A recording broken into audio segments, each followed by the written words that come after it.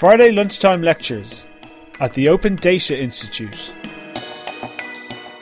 Hi, and welcome to ODI Fridays lunchtime lecture. I'm your host today, Josh Daddario, a senior consultant here at the ODI. Today, you will have the distinct pleasure of hearing from Stefani Langehennig, a researcher in the departments of politics at Birkbeck University of London, and a senior data scientist in public policy at ICF International, as well as Ben Worthy, a senior lecturer in politics at Birkbeck College. Their topic today is an important one, and one that is on the minds of many people. Does more data make for better politics? I will be moderating a Q&A session at the end, so feel free to type your questions into the chat, and I will get to them during the Q&A session after the talk. People can also ask questions and make comments using hashtag ODI Fridays on Twitter. So in the chat, feel free to introduce yourself if you'd like to tell us where you're watching from. We're also recording this for YouTube, so we ask that you keep yourself muted with your video off until you have been asked to read your question. So without further ado, here's Stefani and Ben. Hi everyone, and thank you so much for having us here. Just bear with me, I'll put up the slides. Okay, so thanks for asking us here for the lunchtime lecture. Myself and Stefani have been working on this Leverhulme Trust funded project for the past year and a half, and it concerns the way in which people are using new data and new platforms to monitor and watch what people in Parliament are doing. So we thought we'd cut to the kind of central question of the whole project, which is, does more data make for better democracy?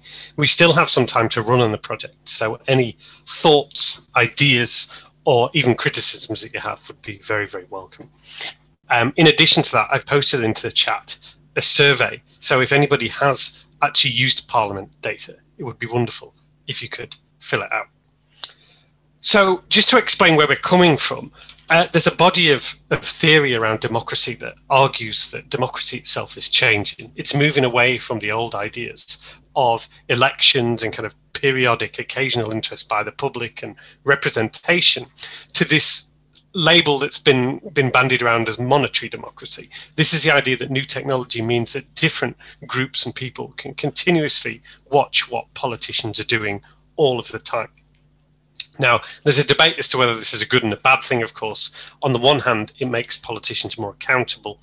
It could also make them possibly behave better if they know they're being watched. But on the other hand, it could cause muckraking, distrust, and kind of unfairness in terms of how it's covered.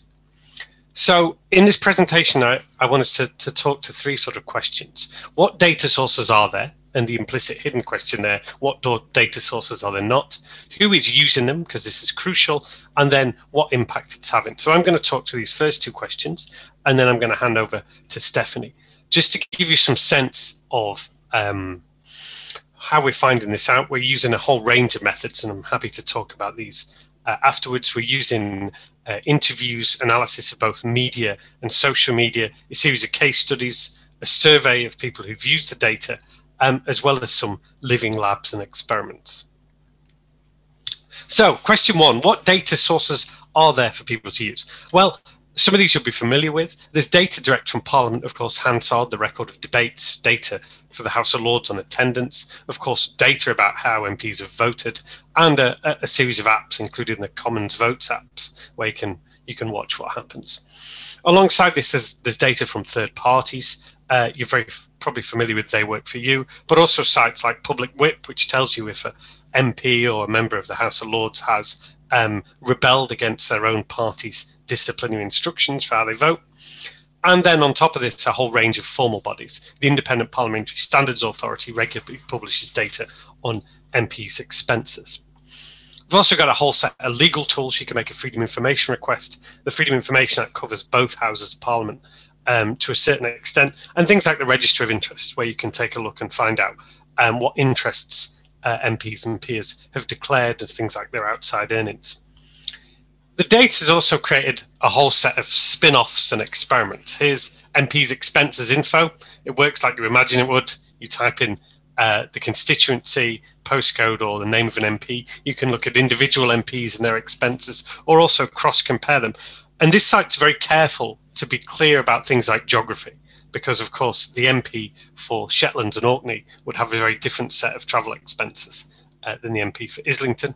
And down there in the corner, we've got the wonderful Parliament Wiki Edits, which is a bot that tells us every time a computer with a parliamentary IP address makes a change to Wikipedia. Now, of course, we don't know who's making that change, but lots of the time when you take a look at it, you can take a pretty reasonable guess. But as well as what sources are there, it's important to think about what we don't know. And there's lots of things we don't know and don't have any data about MPs' activities. So we don't actually have any official data about how MPs are told how to vote. It has to be inferred or leaked. Quite rightly, a lot of what MPs do in their constituencies is protected by privacy, such as communications, but we also don't know things like systematically how many surgeries are MPs having in their constituency. Given that constituency work takes up so much of what MPs do, it's quite an important gap. Alongside this, probably most interestingly, is lobbying. The UK does have a lobbying register where lobbyists have to transparently record their activities, but it only covers particular lobbyists, and rather surprisingly, it doesn't cover the House of Parliament at all. So if you want to know what sort of lobbying goes on, it normally takes a kind of expose of the kind we see in the newspapers, or an indirect look through the register of interests, or a freedom of information request for things like who MPs have been hiring room for in Parliament. So it's important to remember as we go through this that the data that exists gives us a very particular and partial view of what's happening in Parliament. And it could well overemphasize certain activities like voting and obscure and hide other activities like what MPs do in their constituencies. So on to the second big question, who is using the data? Well, there's a kind of mixture between the usual suspects and the not quite so usual suspects. Some of the groups you'd imagine use it would be journalists, of course, national journalists, investigative journalists, but interestingly, local and regional journalists who do kind of regional comparisons of how MPs voted or their expenses. It's actually the regional and the local angle that MPs seem to fear far more than the national. Of course, people who are running against an MP as an opposition candidate really love a good dig in their voting record and their expenses, as you can imagine. You have local parties watching their own MP and what they're doing, and campaigners, both reformers and also, as you can see from the example there, single issue campaigners. Alongside it, there's some other groups that I wasn't quite expecting as we did this study. Academics play quite a big role in using and analysing data. I'd flag up Meg Russell's work at UCL, where she used voting records to analyse which group of MPs really blocked Brexit under Theresa May. MPs and their members of staff, again, a very interesting group. My Society estimate they account for about 2% of all the searches on TheyWorkToYou, which is quite a lot given there's only 650 MPs. How do they use it? Well, it seems they use it both to watch how they're doing themselves, but also to watch opponents. And this leaves us with the big question of the public as well, and to what extent they're using this data. So it seems like, of course, a small group of members of the public are engaged and involved, using the sites, using the apps, using data. In some of the examples we've looked into, there's been some interesting participatory kind of experiments. Just after the MP's expenses scandal, The Guardian created this platform where members of the public were encouraged to do their own searches to see if they could flag up anything interesting or odd. And of course, the wider public hear about this through narratives in the media, on social media, and also when it becomes a wider campaign, when, for example, an issue exposed by data then becomes an e-petition. So just finally on the patterns of use, and then I'll hand over to Stefani. It's interesting the kind of occurrences of how it's used. There's regular monitoring through elections, whenever there's the possibility of MPs getting a pay rise, for example, or whenever new members are appointed to the House of Lords. Both of these activities always generate controversy, or when data is released. There's irregular monitoring whenever there's a scandal that attracts a lot of attention or controversial votes, as we saw time after time with Brexit. It's interesting that the data can be used to focus on one particular individual, to a local level, or to the whole institution. It can focus on groups, whether regional groups or focus on particular parties. It sometimes leads to outcries and sometimes leads to sort of direct accountability, but that's a little less often. And you won't be surprised to know that most of the monitoring focuses on the House of Commons and the elected part, with much less interest on the House of Lords. And with that, I shall hand over to Stefani.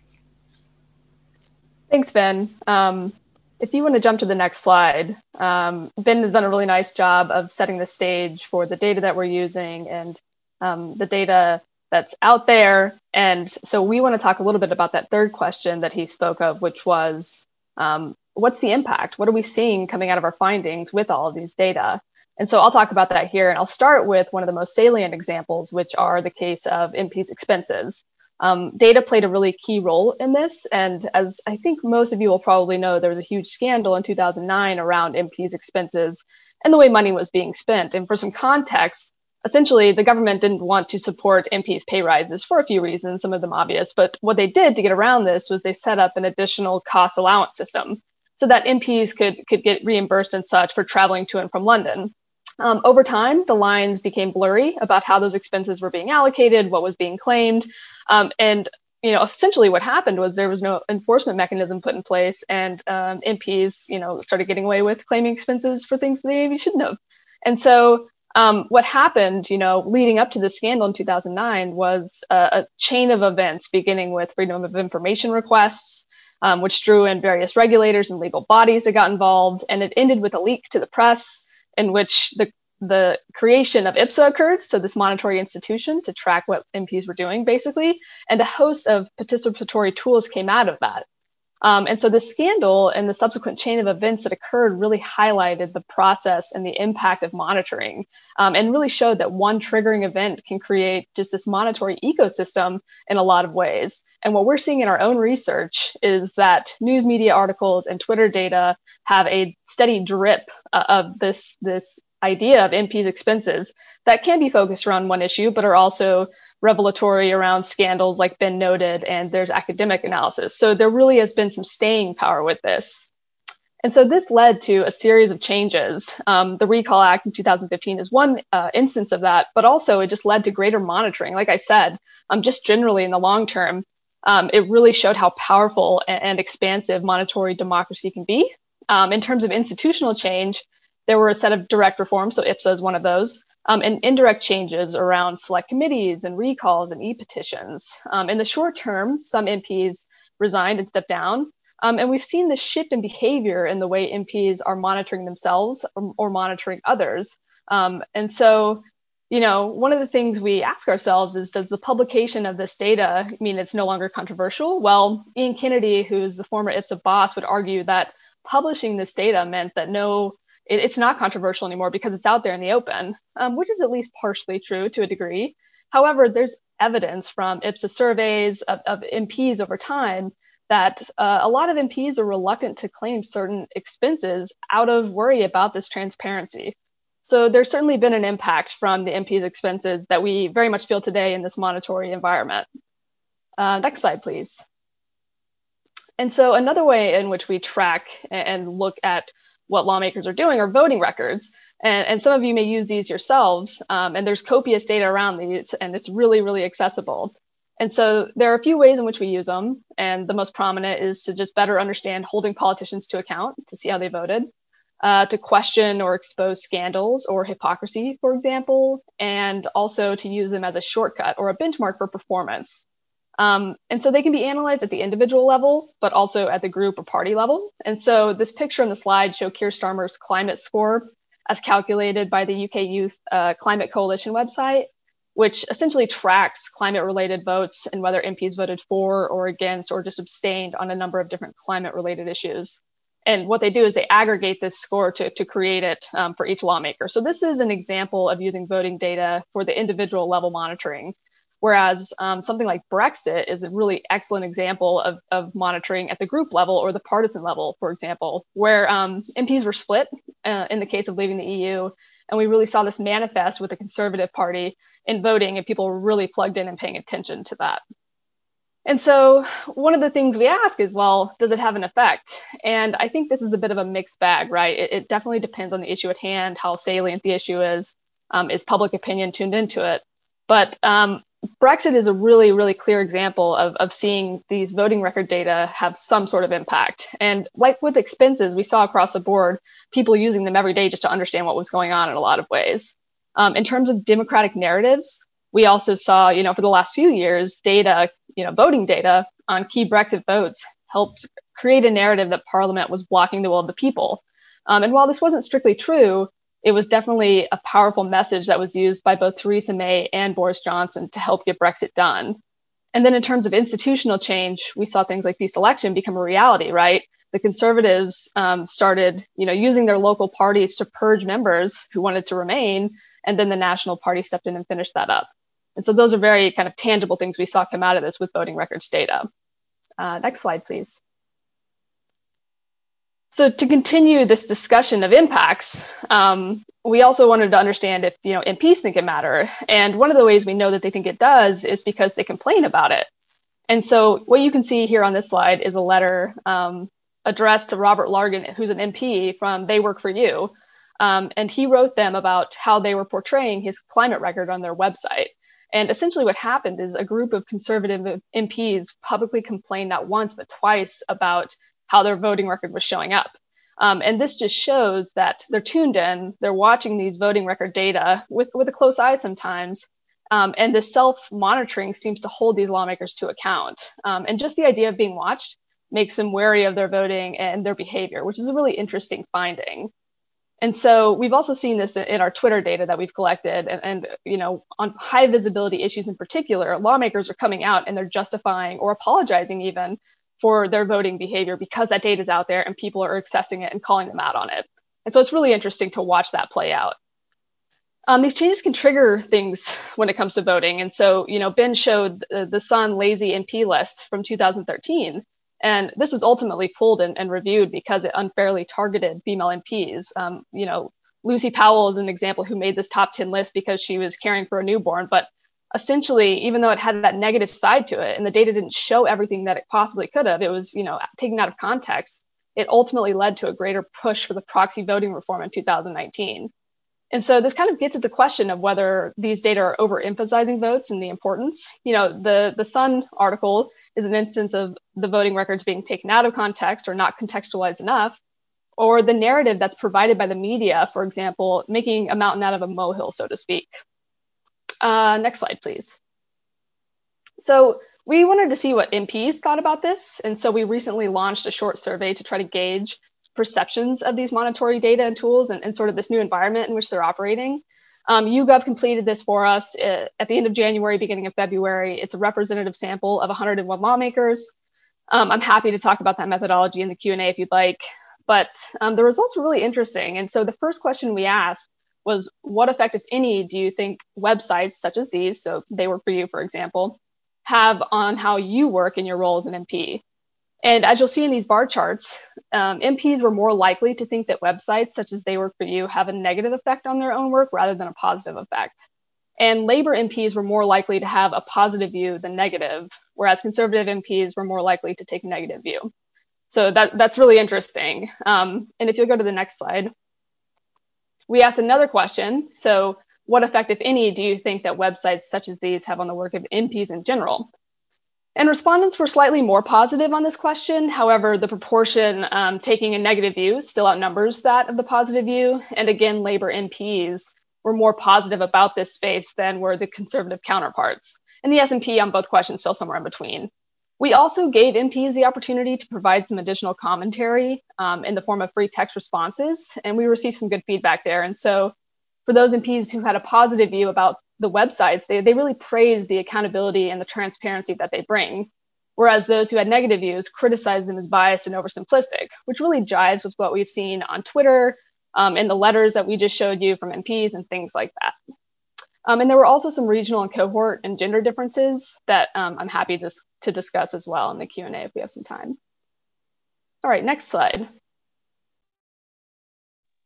So the final piece that I want to talk about is the House of Lords, and Ben touched on this a little bit earlier, but we combined a lot of our different things here and walked away with a few primary findings. And so the Lords is different because there's no real democratic connection in the way that we think of it because of this hereditary component. All the things that are related to the House of Lords get caught up in questions of reform and change. And so things that are relatively minor in scope or are only being watched by savvy consumers of Parliament like us like appointments and expenses and hereditary by-elections, for example, are symbolic of how the House of Lords is kind of what we like to call self-perpetuating existential crisis. And it feeds into these bigger issues around democracy and gender and representation, because a lot of people don't really understand what these things mean. All they know is, it's outdated, it doesn't make sense to us, and they don't look like us. And so there's a focus on controversy around these issues. And we've seen this playing out in the media coding that we've done and some of the case studies that we've done, where the discussion is squarely focused on reform and legitimacy. Is it a legitimate institution? And we found that people aren't really, up in arms about the procedures that are happening and the data around that, but rather they simply see the entire institution, like I said, is archaic and out of touch. And oftentimes they're calling for its complete abolishment. And so even if they get a glimpse of the data, they're more upset about the idea that it needs to be reformed, removed, or it doesn't make sense. And we've also done some analysis on participation and on expenses. And so even though the House of Lords gets a bad rap, what we found in our preliminary analysis using data both from Parliament and data that we had to request from the External Comms Office is that maybe, it's not as bad as we thought. There was this narrative in the media about, Lords, claiming more in expenses during COVID or not showing up as much. And we don't see that in the data that we're using. And so the big takeaway is that the data aren't always as they seem, particularly as they pertain to the House of Lords. So next slide, please. Just to kind of wrap up, does more data make for better democracy, to kind of bring this all back together? So data-driven democracy does definitely have its positive. We're certainly more informed about what's being done directly or indirectly. We are inundated with information. It's at our fingertips. It's at the click of a button, which is a really amazing thing. And even if we can't find what we need the first time around, oftentimes with a little bit more digging, we find what we need, which is great. It's created benchmarks for performance that we can use to hold lawmakers to account, and it gives us shortcuts to better understand political activity. Government is really complex and it's hard to understand sometimes, but with the tools that, Ben has showed earlier, it's a lot easier to make that happen. And politicians may behave better, if they're being watched. And we found and presented evidence today that, sometimes they'll take to Twitter and to the media to display humility and apologize for something, or at the very least justify or explain their behavior, like we saw with voting records. On the flip side of that, there's also the potential for democratic distortion, of course. So we know that it doesn't always give a full picture. The Sun article was an instance of that. Expenses and attendance data in the House of Lords is another example of that. And we also found that MPs felt that way with their own voting records and such in our survey with YouGov. And it does add to the narrative about politics, whether for better or for worse, but it does reinforce some of these old narratives about politicians being unrepresentative, greedy, out of touch, you name it. And then finally, is it counterproductive? This new space is chaotic and it's unpredictable, and surveillance is continuous at all times, and it's wider than any physical watching that we knew in the past, and data is really driving that. And so one question that, is arising in our case is, are lawmakers choosing to do this behavior behind closed doors? Are we able to monitor it? How is it changing their behavior? And things like that. And so it's a bit of a double-edged sword, so to speak. Next slide, please. Okay, well, I think that's it. But, as you can see from the bullet points here, any examples or ideas we welcome, and we'd love to take some questions if you have them. Great. Thanks so much, Ben and Stephanie. That was a really, really interesting talk. I have a bunch of questions, but being the generous host I am, I will see if others would like to ask some first. I see my colleague Hannah has one in the chat right now. And before I read this, just want to remind everyone, feel free to write them in the chat. And if you don't want to speak them out loud, I'm happy to read them for you. So Hannah, would you like to say yours? Yeah, sorry, I muscled in there early. So that's really interesting. Thank you. I'm quite interested in your specific work, the two of you, why you're working together on this, and why you're doing this project, and what you're hoping to get out of it at the end. Ben, I'll let you take that one. Okay, so the origins of this project, trying to think it through, was actually in the thing that I spent quite a lot of time studying was the Freedom of Information Act. And the more I studied it, the more the issue of transparency as a wider concept became really important and interesting.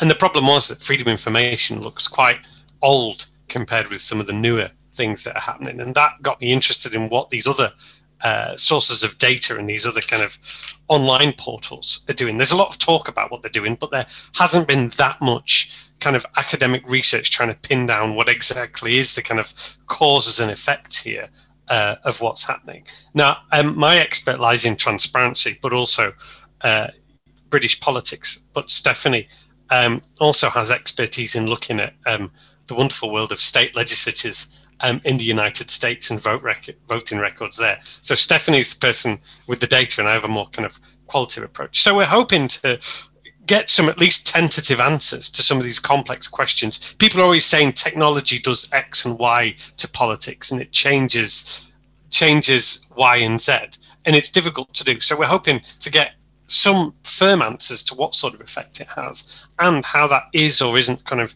changing democracy around us at a time when everybody's talking about democracy becoming a different thing or being fragile or under threat. Thank you. That's great. Thank you very much. I have a question from Anne. Anne, would you like to come off mute and say your question out loud? Josh, Anne has asked whether you could read it out on her behalf. Oh, sure, yes. Should have read it first before offering. But yes, happy to do so, Anne. Okay, when considering how data can drive democracy and hold people in power accountable, how do you counter all the misinformation that is being put out in the public sphere these days?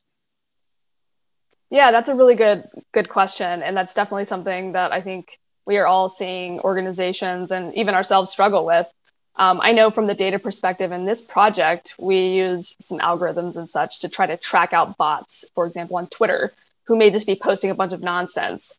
However, that doesn't get at this kind of fundamental problem about people posting misinformation and how we get them to not read it and consume it and believe it. And so that's a tough one. You know, on the organizational side of things, we do have little armies of researchers trying to sift through this. And whether that be a qualitative approach, you know, sitting down, reading through it, trying to make sense of all the information that's out there, or the bot approach that I just mentioned, we're all working to try to get there. But this is one of the things that we saw, and one of the things that MPs seem to be most frustrated with is this idea of, well, yeah, you see this number or you see this vote record, but you know, without some bigger context or narrative around that, particularly from the MP themselves, it is taken out of context. And we've seen MPs have to justify that, which is a good thing. That's a good thing for democracy, in my opinion. But I don't know that there's a straightforward answer. And I'll let Ben jump in here too, because I know that he's looked at this. But we're getting there, basically, trying to help, you know, alleviate that process.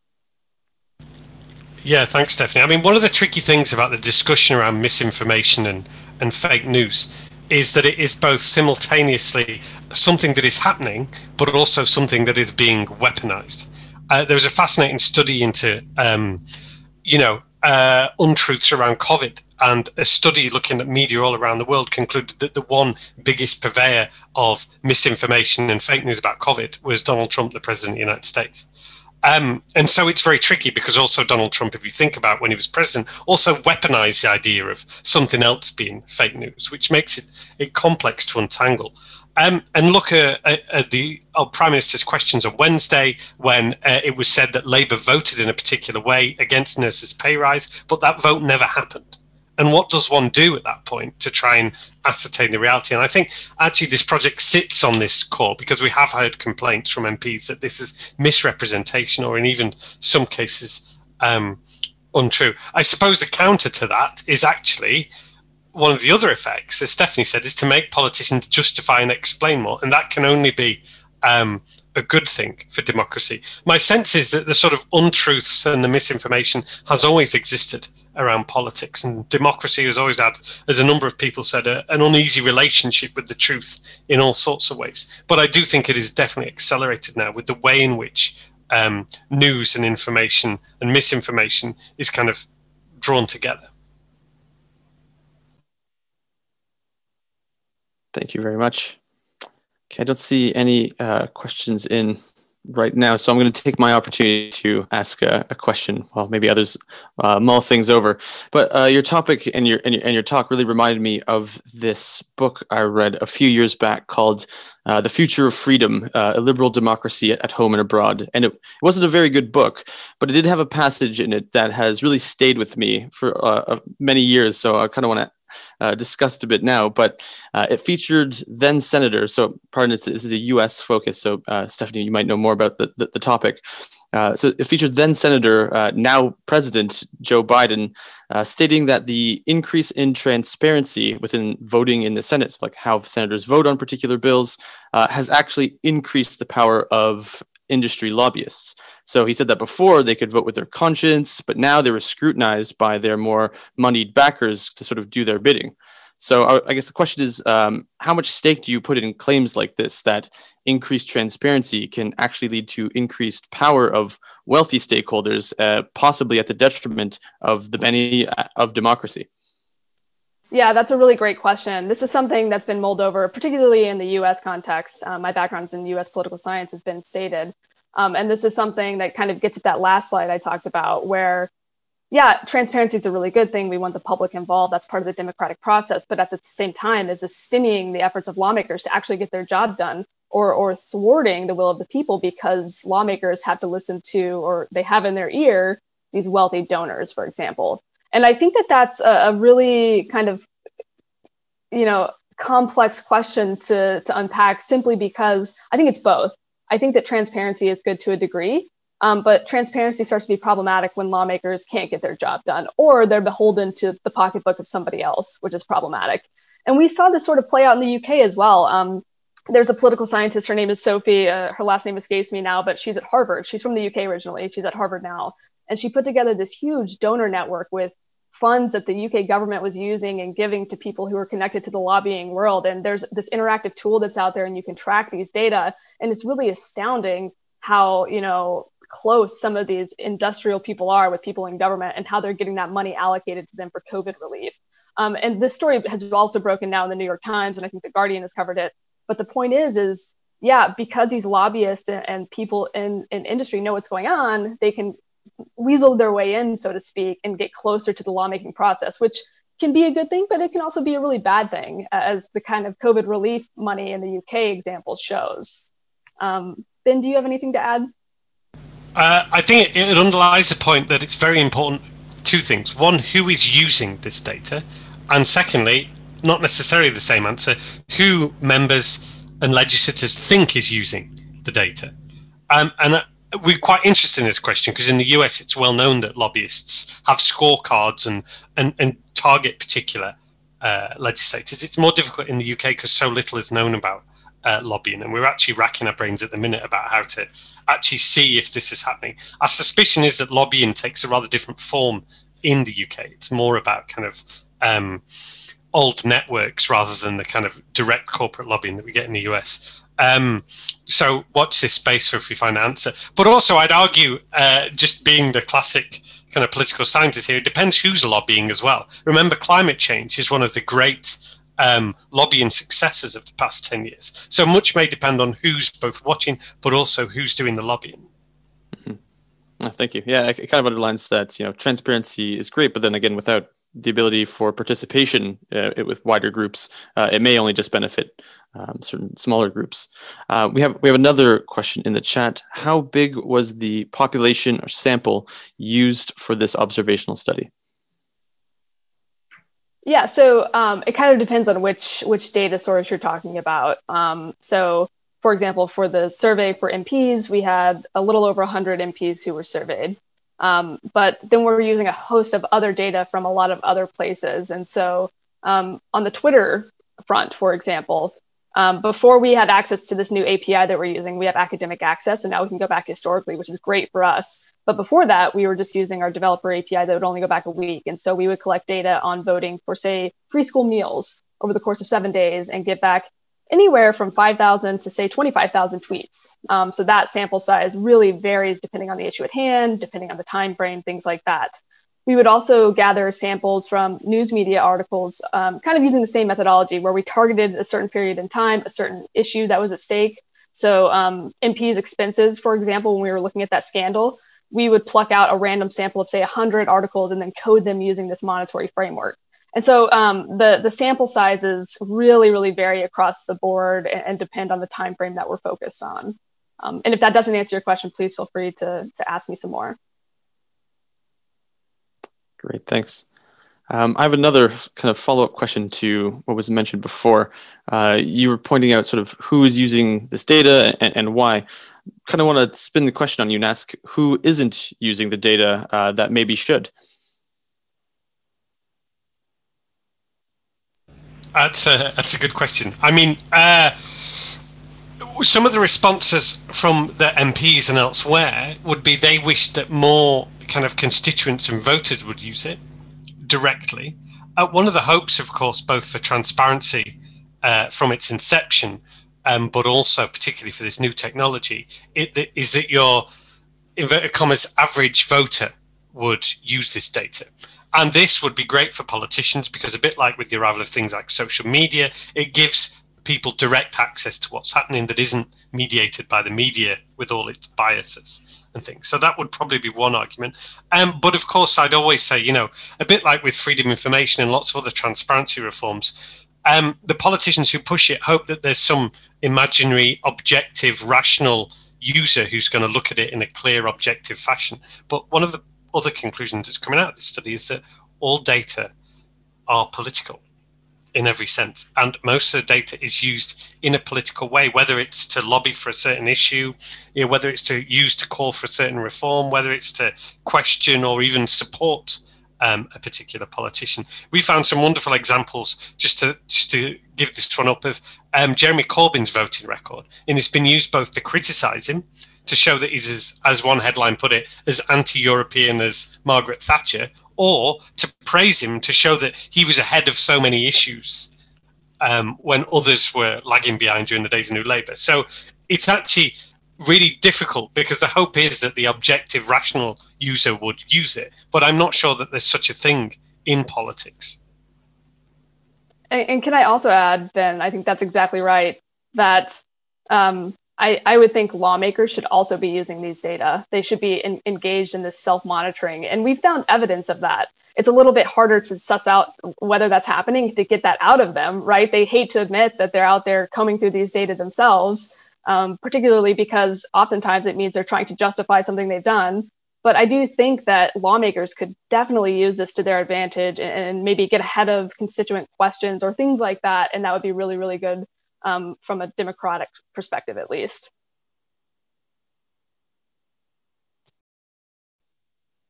Great, thank you very much. I think we might have time for one more question before we have to wrap up, but someone please feel free to tell me if I'm wrong.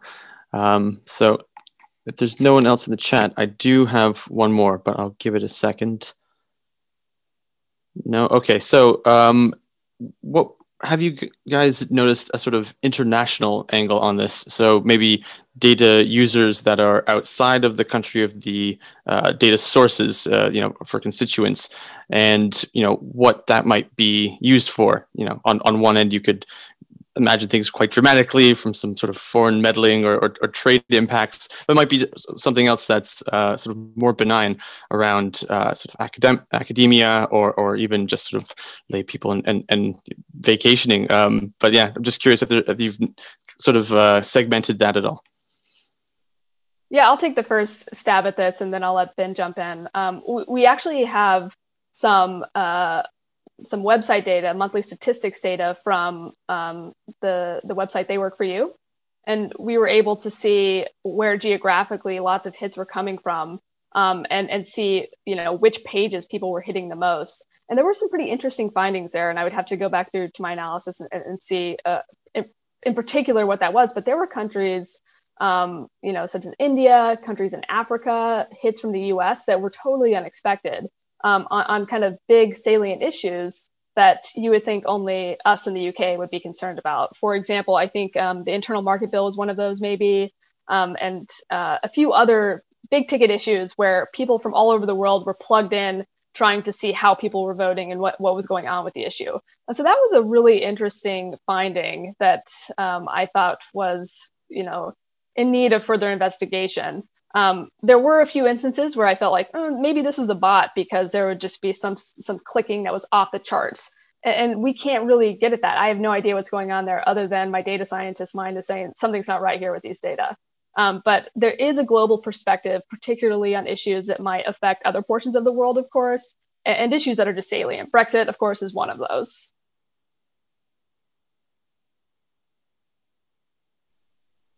Ben, would you like to come in on that at all, or?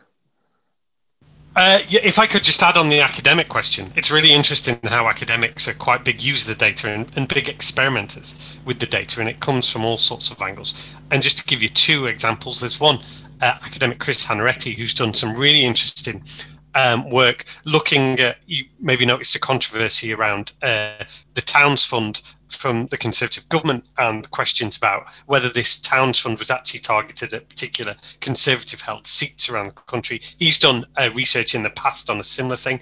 And somebody else, around the time that Brexit was looking really, really sticky and difficult for Boris Johnson, there was a claim that Boris Johnson was going to create a mass of pro-Brexit members of the House of Lords and force them all to go in the House of Lords and make them vote in favour of Brexit if the House of Lords ever blocked it. This wasn't going to happen, but this is what was being discussed. And one enterprising academic calculated quite how many members of the House of Lords he'd need to make to swing the vote. And he calculated, I think it would be about 700 or so new members of the House of Lords. So doing all sorts of interesting things with it. And I think it's people all around the world just seeing the data and thinking, here's something very interesting I can do.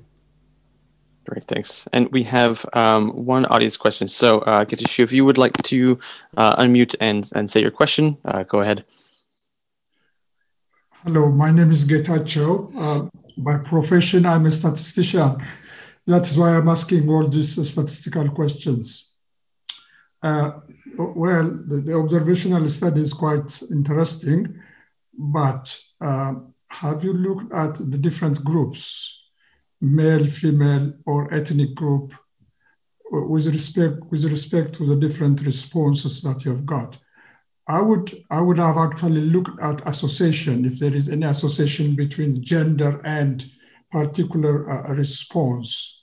So that would have been very interesting. I don't know, we might have looked at it, but the observational study that you have presented here, I don't know, you might have used it for your own purpose, but as a statistician, I would have looked at the association, if there is any association between gender, ethnicity, and other factors. Thank you. Yeah, thank you for that question. I think that's an excellent idea, and that's something that we're working on right now. For example, the YouGov survey. There are certainly differences between genders, and we only have the top level numbers right now. We don't have the raw data. But from the top level, we are seeing a split among females and males. For example, on that first question, females were more negative about how sites like TheyWorkToYou impact their day-to-day, whereas generally they think that it's better for MPs. And men actually had a more negative perception of that. We've not run t-tests. We've not done any sort of regression analysis or anything like that. But that's something that we can certainly do and certainly talk about, because I do think you're right. There is an association between these demographic variables and what that outcome of interest may be. One thing that we run into that's kind of hard with our other data, so the Twitter data, the media coding data, things like that, is that we don't have that demographic information. Very rarely do we know when a male or a female is tweeting about, these issues. And if we do, we are kind of making a guess or a judgment call on our behalf about whether they are male or female. So that gets a little bit stickier. But on the survey results, at least, I think you're absolutely right. Accounting for some of these demographics and making sure we're looking at associations, so the correlations between them, and or accounting for those group differences is essential. So that's kind of where we are with that. If I could just add something there. One thing to emphasize is thinking about from the user's perspective, how hard it is to get much information about who are using these things. Some of it's by inference, some of it's by mentions, but it's actually one of the reasons we're doing a survey is to try and find this out. We found that in the past, when you look at kind of similar tools like Freedom of Information and other studies of participation, in terms of who are using it, there is always a pretty pronounced gender gap, and the average user it has exactly the kind of same identity traits as the people who turn up for local government meetings and things like that, with the same biases, which is a serious problem and a serious issue that I think quite a few regulators and other bodies are aware of. If you flip it over and think about gender and those who are being watched, the MPs and peers, again, evidence from elsewhere shows us that there is a pretty severe bias. During the MPs' expenses, female MPs were more likely to be questioned about their expenses and more likely to step down. I suppose there are positive stories here, though, because as we saw from when Stefani was talking about when there was this supposed list of lazy MPs published, actually the long-term consequences of that was to create the proxy voting system for MPs who were either on maternity leave or had got very young children. So there was a positive outcome of that, which in turn would have positive outcomes for how people think about people who identify as female who are politicians. So good things can come from, but there's gender bias both in use, we suspect, and definitely gender bias in terms of coverage. Thank you very much. So I've been told we have more time for questions, which is great. This one is from Matt Whitby. How much of this data has good forecasting power? Yeah, thanks, Matt. That's an excellent question. I guess a question back to you perhaps is what we would be forecasting. That would definitely play a role in kind of my answer there. We've not done any forecasting, to be quite honest, with these data. Right now, it's been very exploratory in nature and qualitative on a lot of fronts. So we've not employed those methods, but that's something we certainly can look into. I'm also not familiar with the Good Judgment Project, so I've jotted a note down on that. And yeah, so get to choose point here is that with the data we have, we might have limited forecasting power. Sorry to jump back, but on the Good Judgment Project, that's something I'll look into. And I don't know, Ben, if you had anything to add to that. Yeah, I mean, one of the things about this study is there's so many mixed methods all combined together that I wouldn't have much confidence that it's forecasting. What we'd hope to be able to do is say into the future, you can see that these sorts of trends in terms of how it's being used, it's likely to surge and develop interest around this issue and that issue. But I wouldn't say beyond that anything any more rigorous. And anyone who knows me would also say that as a teacher of British politics, I think I've predicted almost every single election and referendum since about 2005 wrongly. So I don't have much confidence in the judgment there, and particularly with British politics in such a state of flux. But it would be interesting, and I am familiar with the Good Judgment Project, which is a kind of crowdsourced project, isn't it? Developed by people in the US who crowdsource ideas around elections and significant events. So it is very interesting. Thank you both for that, and thank you for the questions. If that's all, I think we'll have to wrap up for the day. But on behalf of the ODI, I'd like to extend a big thank you to our speakers, Stefani and Ben, as well as to all of you out there asking questions, watching the lecture, either live or in the future. So happy Friday, everybody, and stay safe. You've been listening to a Friday lunchtime lecture brought to you by the Open Data Institute.